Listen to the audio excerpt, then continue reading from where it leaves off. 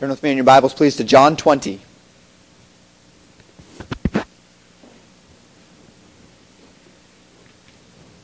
John 20.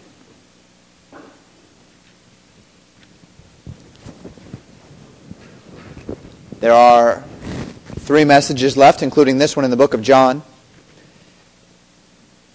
John 20 this week. Next week we will have a 2-part message in Corinthians. The week following we'll have a 2-part message in John, and that will complete our series in John. Moving on to Ezekiel after that. The first Sunday night in October will be the Ezekiel book sermon. I don't know what I'm more excited about, the end of a thing or the beginning thereof. The end of the book of John or the beginning of Ezekiel. Ezekiel is going to be exciting and fun. It's also a daunting task. It's a big book. There's a lot in that book. A lot of strange things happening in that book. We'll see poetry. We'll see narrative. We'll see a lot of prophecy and vision. And a great deal that we'll have to parse through. We're in John 20, however, this evening. As we've walked through the book of John, we've seen various times in which Jesus Christ has spoken to His disciples. And as we've done so, we've sought to take that which He's spoken to His disciples and reflect it into our lives. And we're okay doing so, because even as we look at John 17 and Jesus Christ and His prayer to the disciples in John 17, He prays and He says that He's not praying just for them, but for all those who would come after them, who would hear and believe on the Lord Jesus Christ through their words. And so Jesus Christ, as He teaches His disciples, He does so with the intent, with the idea, with the understanding of all of those that would come, of all of those who would subsequently believe on the Lord Jesus Christ and be saved, and would therefore as well become disciples. And so we're going to see Jesus Christ interact with His disciples again. Jesus died on the cross. He bore the sins of the world. He rose from the dead. We saw that last week, a message on the resurrection. This week, we are going to see the first real interaction that we have between Jesus Christ and His disciples. Now, as we look at the Synoptic Gospels, we've seen, we would understand a few interactions. Jesus Christ, of course, interacted with Mary. We saw that last week. He interacted with 2 disciples as they walked on the road to Emmaus. But now we see Him interacting with those 11 disciples, 10 in fact, this evening first, and then 11 afterwards. Those disciples that He spent those 2 to 3 years ministering with upon this earth. And so this evening, let's look at 3 lessons. 3 lessons to the disciples of Jesus Christ that apply not only to the 11, but to you and I as well. We'll look at these lessons as they apply to the disciples, and we'll seek to draw them out into our lives as well. The first lesson this evening, in verses 19 through 21, learn with me that you are sent. That you are sent. Look with me in verse 19 of John 20. Then the same day at evening, being the first day of the week when the doors were shut, where the disciples were assembled for fear of the Jews, came Jesus and stood in the midst, and saith unto them, Peace be unto you. And when He had said He showed unto them His hands and His side. Then were the disciples glad when they saw the Lord. And then said Jesus to them again, Peace be unto you. As my Father hath sent me, even so send I you. You are sent. Verse 19 tells us that it is still the first day of the week. The same day at evening. So Jesus Christ had appeared to Mary. Jesus Christ had appeared to those 2 disciples on the road to Emmaus. And that same day at evening, He appeared to 10 of the 11 disciples still alive. Judas, of course, having killed himself. Thomas, Didymus being gone. We'll see that in a little bit. So this means that it was only that morning that Mary, Peter, and John had gone to the tomb. It was only that morning that Mary had seen the risen Lord. But she alone had seen Him. The disciples were assembled. They had not seen the risen Lord, and they were in tremendous fear of the Jewish leadership. Well, why would this be? The tomb was empty. There was little doubt that they would have been prime suspects. Jesus Christ said he was going to rise from the dead. People understood this. The tomb was now empty. Who do you think would be the prime suspects to have moved the body if the body was moved? Well, these disciples. The doors in their room were shut. They had locked it. They had barred it. That was the implication. They were shut up in this room. They had locked themselves in. They were fearful for the Jews. What are the Jews going to do? What's their response going to be? How is this going to play out? Jesus was not in the tomb. Where is he? We've heard from Mary. Mary said that he's alive, that she saw him. What's going on? They were confused. They were fearful. As they remained in the room, verse 19 tells us that Jesus came and stood in the midst. Now, there's nothing particularly special about this phrase as we look at it in the English or as we look at it in the Greek. It simply says that Jesus came. But the implication of this is obvious. The room was shut. The implication being that it was locked, that they were shut up. It's not probably as if Jesus just walked into the door. As we looked at the synoptics, what we understand here is that Jesus appeared. He appeared in the locked room. We'll see it again in verse 26. The doors being shut, Jesus stood in their midst. He appears to them. We understand it to be miraculous. And Jesus' first words to them were words they needed to hear. Words reminiscent of that which we just sang. Peace be unto you.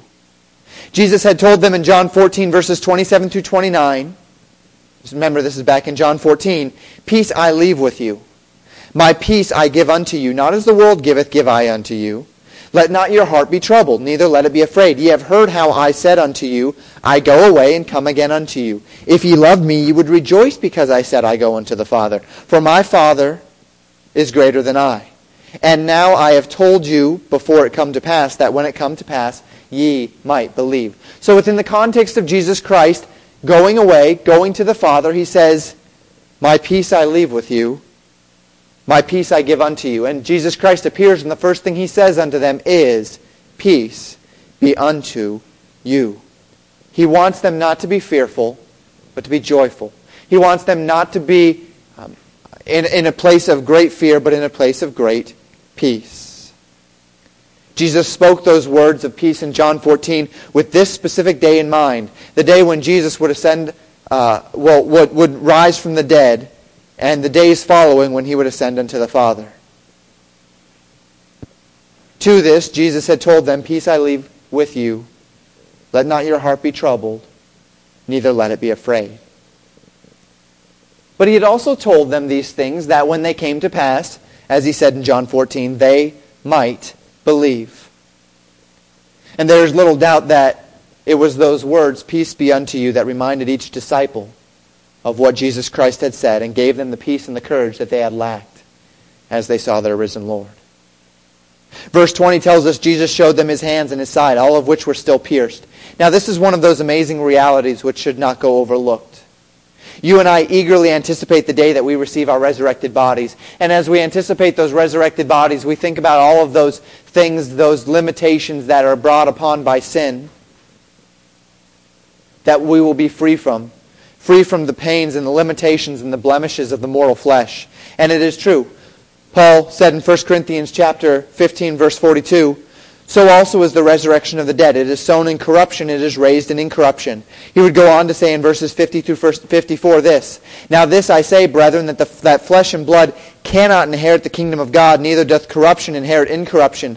Behold, I show you a mystery. We shall not all sleep, but we shall all be changed. In a moment, in the twinkling of an eye, at the last trump. For the trumpet shall sound, and the dead shall be raised incorruptible, and we shall be changed. For this corruptible must put on incorruption, and this mortal must put on immortality. So when this corruptible shall have put on incorruption, and this mortal shall have put on immortality, then shall be brought to pass the saying that is written, death is swallowed up in victory. And so we see this reality of the corruption passing away and immortality and incorruption being raised. And we understand our resurrected bodies to be bodies of incorruption, free from the pains, free from the sorrows, free from the effects of sin in this life. And yet here is Jesus Christ standing before them with the nail scar still in his hand, with the piercing still in his side. Our resurrected bodies will be defined by incorruption, and yet this man, it would appear for all eternity, is bearing the scars of his sacrifice. It would appear that Jesus Christ yet retains in his nail-scarred, or in his glorified body, the nail scars on his hands and on his feet, the puncture wound in his side, as eternal reminders of the price of our sin. Jesus came to bring them peace, but not just a passive peace. He calls them to an active peace. Notice again in verse 21. He says unto them, Peace be unto you, as my Father hath sent me, even so send I you. He reiterates this call of peace. But as he restates the blessing of peace, he also recommissions them for service. The same way the Father has sent him, Jesus now sends them. It's not just a passive peace, it is an active peace. Now, what did the Father send Jesus to do? Father sent Jesus to fulfill the Father's will.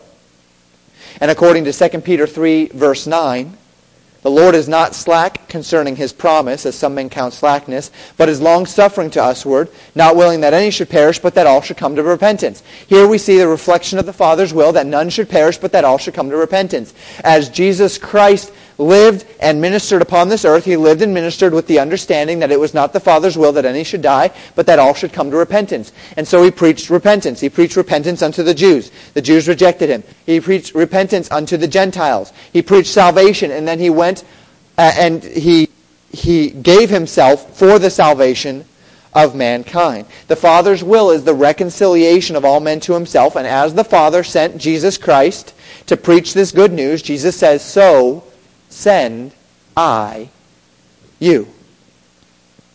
If you have accepted Jesus Christ as your Savior in this room today, you are a disciple of Jesus Christ. As a disciple of Jesus Christ, you are called to fulfill the same mission that Jesus began. As the Father hath sent me, so send I you. And that message is a message of reconciliation. Paul would tell the Corinthian church this in 2 Corinthians chapter 5, verses 18 through 21. And all things are of God, who hath reconciled us to himself by Jesus Christ, and hath given to us the ministry of reconciliation, to wit, that God was in Christ reconciling the world unto himself, not imputing their trespasses unto them, and hath committed unto us the word of reconciliation. Now then we are ambassadors for Christ, as though God did beseech you by us. We pray you in Christ's stead, be ye reconciled to God, for he hath made him to be sin for us who knew no sin, that we might be made the righteousness of God in him.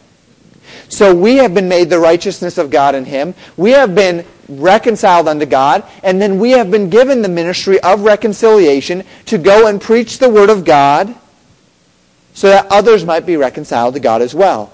As the Father hath sent me, Jesus Christ said, so send I you. You are sent. Second point this evening, you are empowered. You are not just sent, you are empowered. Look at verses 22 and 23. And when he had said this, he breathed on them, and said unto them, Receive ye the Holy Ghost. Whosoever sins ye remit, they are remitted unto them. And whosoever sins ye retain, they are retained. You are not just sent, you are empowered. Now these are a couple of tricky verses. These are a couple of tough verses. These are verses that are going to make us say, what really just happened here? Verse 22 tells us that when Jesus had said this, when he had said, so send I you, he breathed on them and said, receive ye the Holy Ghost. The word breathe here is the Greek word emphusao, and this is the only time this word is used in the New Testament. It's a combination of two Greek words. It's a combination of a preposition denoting that which is going in or unto, and then the word phusao, which means to puff. It's a derivative of the word which means to bring forth or produce life. If we were to give the most literal rendition of what Jesus, of this word that Jesus used here, the best we can gather, it would mean to bring forth life by breathing into. That would kind of be the literal translation, to bring forth life by breathing into. Now we can't take that too far, Sometimes the derivatives of where a word comes from don't always properly reflect what a word meant in Greek culture, so we need to be careful using the structure and the roots of words to bring forth its implications. However, what we see happening here is him breathing on them and then saying, receive ye, commanding, receive ye the Holy Ghost. This is the word which the Greek translators of the Hebrew Old Testament used to describe the breath of God, that word phusao, with which God breathed into Adam to make him a living soul in Genesis 2:7. And now we see here Jesus Christ breathing on them and calling them to receive the Holy Ghost. Paul said in 1 Corinthians 15:45, and so it is written, the first Adam was made a living soul, the last Adam was made a quickening spirit. So the question must be asked as we look at this passage, did the disciples receive the Holy Spirit here? If they did, then what happened at Pentecost? What's going on? Well, it's tough to give you a definitive answer. In agreement with the pattern of what we see in this verse, going back to Genesis and seeing how Paul links the two in 1 Corinthians 15, it's difficult to say anything other than the fact that the disciples did in fact receive the Holy Ghost here. But that causes a problem, because we know that many of the things that the disciples needed were not given to them until Pentecost. Turn with me to Acts chapter 1. Remember that the disciples are interacting with Jesus Christ here on the night of his resurrection, the first day of the week. Jesus ascended unto the Father 40 days later. So there were 40 days between the day that he rose from the dead and the day he ascended unto the Father. And notice, beginning in verse 4, as the disciples assembled together right before Jesus ascended into heaven, it says, and being assembled together with them, commanded them that they should not depart from Jerusalem, but to wait for the promise of the Father, which saith he, ye have heard of me. For John truly baptized with water, but ye shall be baptized with the Holy Ghost not many days hence. When they therefore were come together, they asked of him, saying, Lord, wilt thou at this time restore again the kingdom to Israel? And he said unto them, it is not for you to know the times or the seasons which the Father hath put in his own power. But ye shall receive power after that the Holy Ghost is come upon you, and ye shall be witnesses unto me, both in Jerusalem and in all Judea and in Samaria and unto the uttermost part of the earth. And so Jesus Christ, speaking to the disciples, speaks of the baptism of the Holy Spirit and the power of the Holy Spirit, enablement for ministry, as future tense. And this was some 40 days after Jesus Christ, in John chapter 20, breathed on them and said, receive ye the Holy Ghost. So that's why it's difficult to understand exactly what's happening here. However, as we look in the book of Acts, we see that there's not always the direct correlation that we understand now between the belief on Jesus Christ and the filling of the Holy Spirit, the baptism of the Holy Spirit. We recognize today, according to the authority of the Word of God, that the moment you receive Jesus Christ as your Savior, you are indwelled with the Holy Spirit, you are baptized with the Holy Spirit, and you receive the earnest of the Holy Spirit, the sealing of the Holy Spirit, the various elements of the Holy Spirit's ministry. However, in the early church on these first days, that wasn't always the case. Things didn't always happen that way. The filling of the Spirit, the baptism of the Spirit, doesn't always seem to correlate directly with the moment of belief. And we understand that Acts was a transitional period and things were happening somewhat uniquely in that book. And so, if I were to give you what I understand here from the Scriptures, I would have to say, based upon what we've read, that the indwelling of the Holy Spirit happened in John 20. The baptism of the Holy Spirit and the filling for ministry happened on the day of Pentecost. That's as best I can understand it.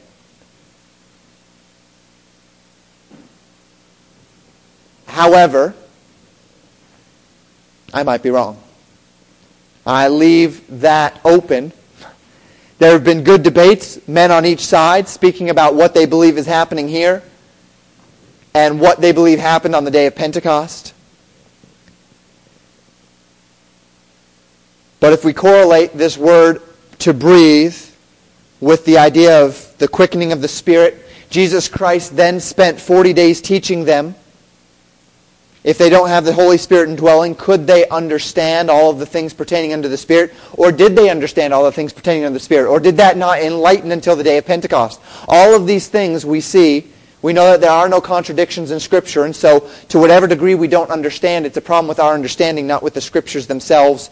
But we do see something unique happening here in 22, and I believe most likely it was the indwelling of the Holy Spirit, whereas the baptism and the filling of the Holy Spirit would come on the day of Pentecost. Jesus then said in verse 23 something else that's a little bit difficult for us. This verse has been the source of all manner of error throughout church history. He said, "Whosoever sins ye remit, they are remitted unto them. And whosoever sins ye retain, they are retained." Now, let me tell you what Jesus is not saying. On the authority of God's Word, as we look at the entirety of Scripture, Jesus is not saying that the church has the authority to confer upon a man eternal life. He is not saying that the church has the authority to withhold eternal life from a man. Scripture is the best commentary on itself, and to say that Jesus is giving the church that authority is to deny the very teachings of Jesus Christ that we've seen throughout the book. Jesus has been teaching salvation by grace through faith for the entirety of his ministry. Paul and Peter and James will teach salvation by grace through faith throughout the epistles. We do not see here salvation conferred by a church. Rather, what Jesus Christ is and seems to be saying is that the authority has been given to these disciples to be the official spokesman for the gospel around the world. Jesus was giving the disciples of Jesus Christ the privilege of announcing the terms upon which a man can be forgiven for his sins. Now, this interpretation is perhaps not as evident in the English as it might be in the Greek when you look at the various tenses of the words. Jesus tells his disciples, "Whosoever sins ye remit," and then he goes on to say, "Whosoever sins ye retain." The verbs in the Greek are verbs that indicate an action free from the element of time. It's momentary in scope. They have the authority at a moment in time to declare a person's forgiveness and salvation, not to confer it, but to declare that they have it, or to declare that they can receive it. However, the other two verbs, he says, they are remitted unto them, or they are retained, are different tenses that imply an abiding state which is placed upon them. It's quite different action from that which he says the disciples have. And so if I were to give an interpretation of what Jesus Christ was saying here in a clear and coherent manner, I would say what Jesus Christ, the authority that Jesus Christ is conferring upon the disciples here, and the authority that would extend to you and I, is the authority to tell people that they are indeed sinners, that they are on the way to hell, that as we rest upon the authority of God's Word, we can tell them that, and we can also declare unto them on the authority of God's Word the means by which they can obtain salvation.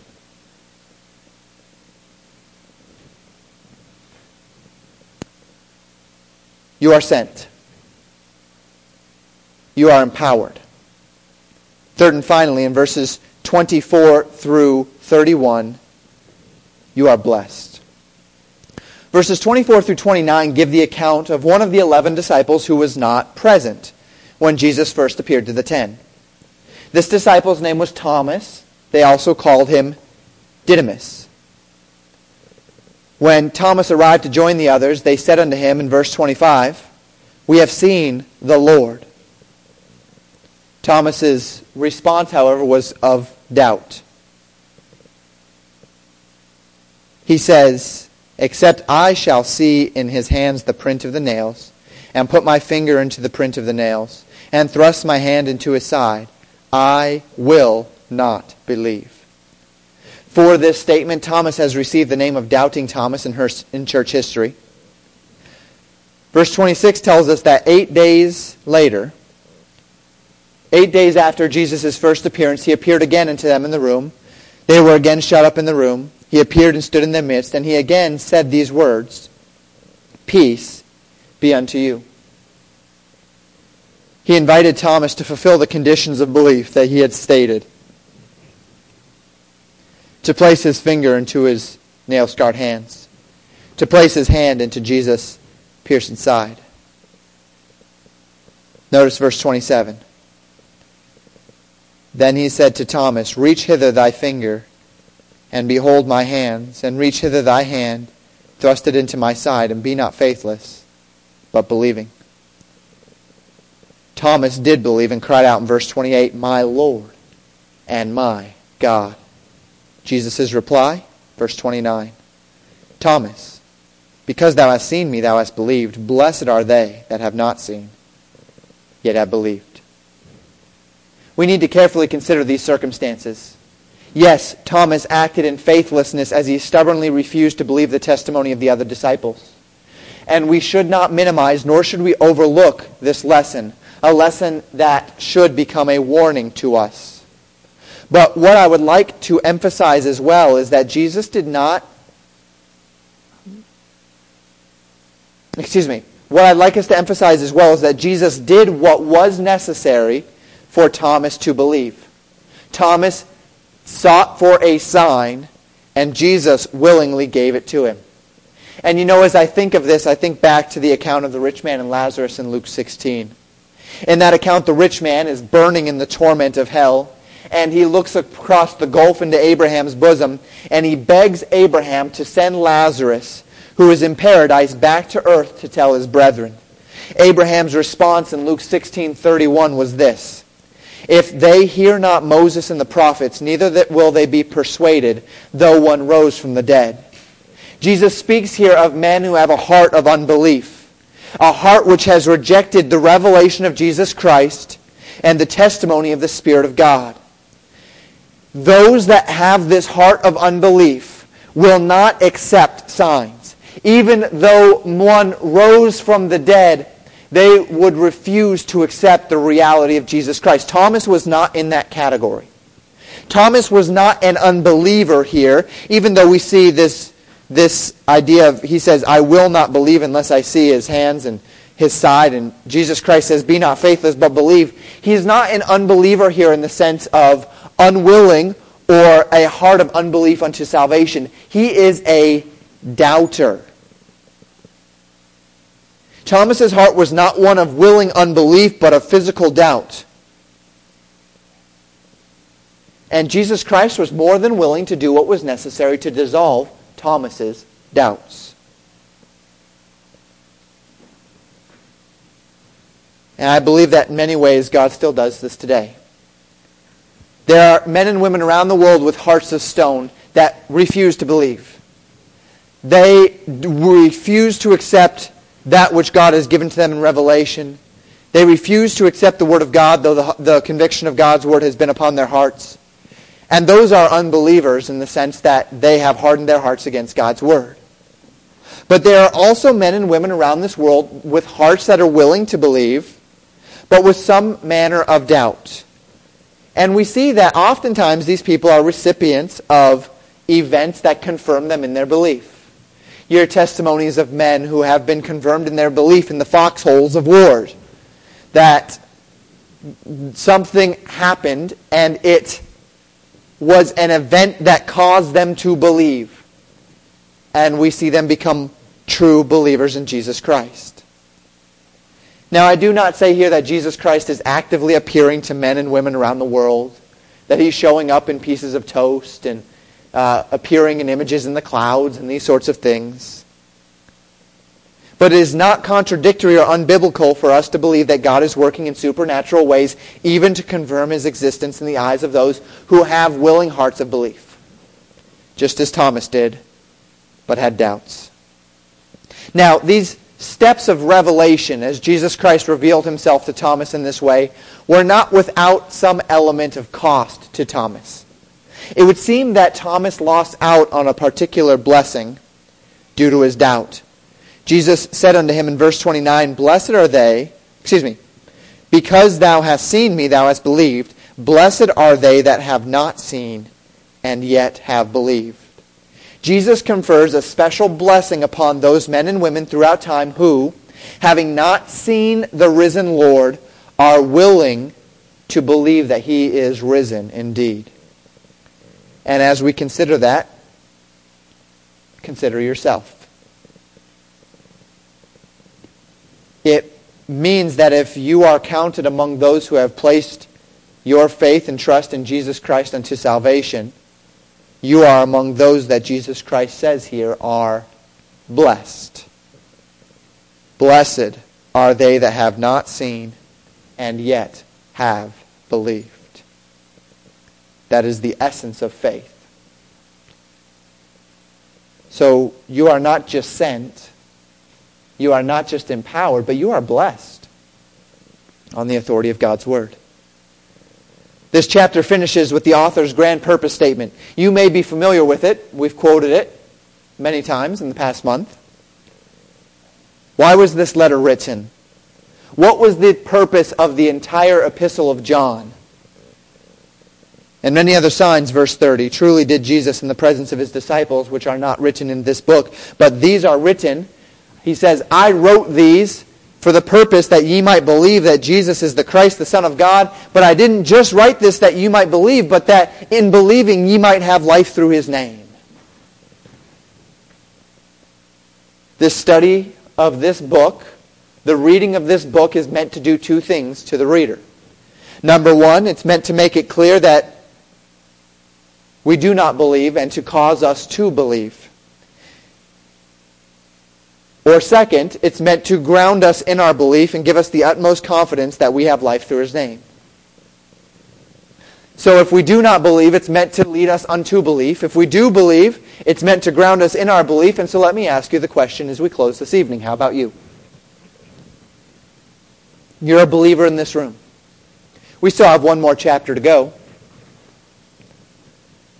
But has this book helped you?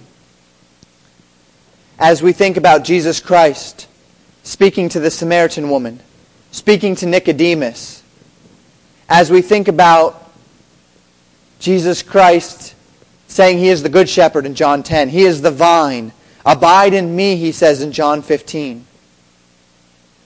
Has it helped you confirm your belief?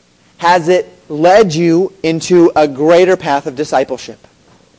That was the point. He says that ye believing might have life through His name. Jesus Christ said, I come that ye might have life and that ye might have it more abundantly. Has this book, has the study of this book, has your time in this book, your meditation in this book, given you life that is more abundant in Him? If it hasn't, there's something wrong. Because it ought to. Maybe you're in this room and you have not found life through His name. You know the conditions of belief. You understand that all have sinned and come short of the glory of God. You've seen Jesus Christ present the gospel to Nicodemus and give John 3:16. For God so loved the world that He gave His only begotten Son, that whosoever believeth in Him should not perish but have everlasting life. You've heard the gospel given to the Samaritan woman. You've heard the gospel given to the multitudes. You've seen the evidence of discipleship as Jesus Christ has taught on discipleship throughout the book. If you have never accepted Christ, this book was written that ye might believe that Jesus is the Christ, the Son of God, and that believing ye might have life through His name and life more abundantly. I hope that you will take the time to get that settled in your hearts and lives, even today. We have one more sermon, a two-parter, coming in the book of John in chapter 21. It's really, as it were, somewhat cleanup work. We're going to see something very important in the restoration of Peter. I thank the Lord for the time we've spent in this book. But let's not overlook this book not just as an encapsulated opportunity to learn and to believe in discipleship, but almost as a catapult. As we recognize that we are sent, we are empowered to fulfill that commission, and that we are blessed for doing so. Allow this book to catapult you into service, to catapult you into your evangelism, to catapult you into your discipleship. Do you have a friend? Do you have a fellow employee, a coworker? Do you have someone that you're discipling? You're sent, and you're empowered to do the work, and you're blessed for doing it. Do the work. Are there those in your life that you know are unbelievers, and you've been able to give them the gospel? Well, you're sent. You're empowered to do the work, and you're blessed. Do the work. Let's be determined to do the work as we close this evening. Let's pray together.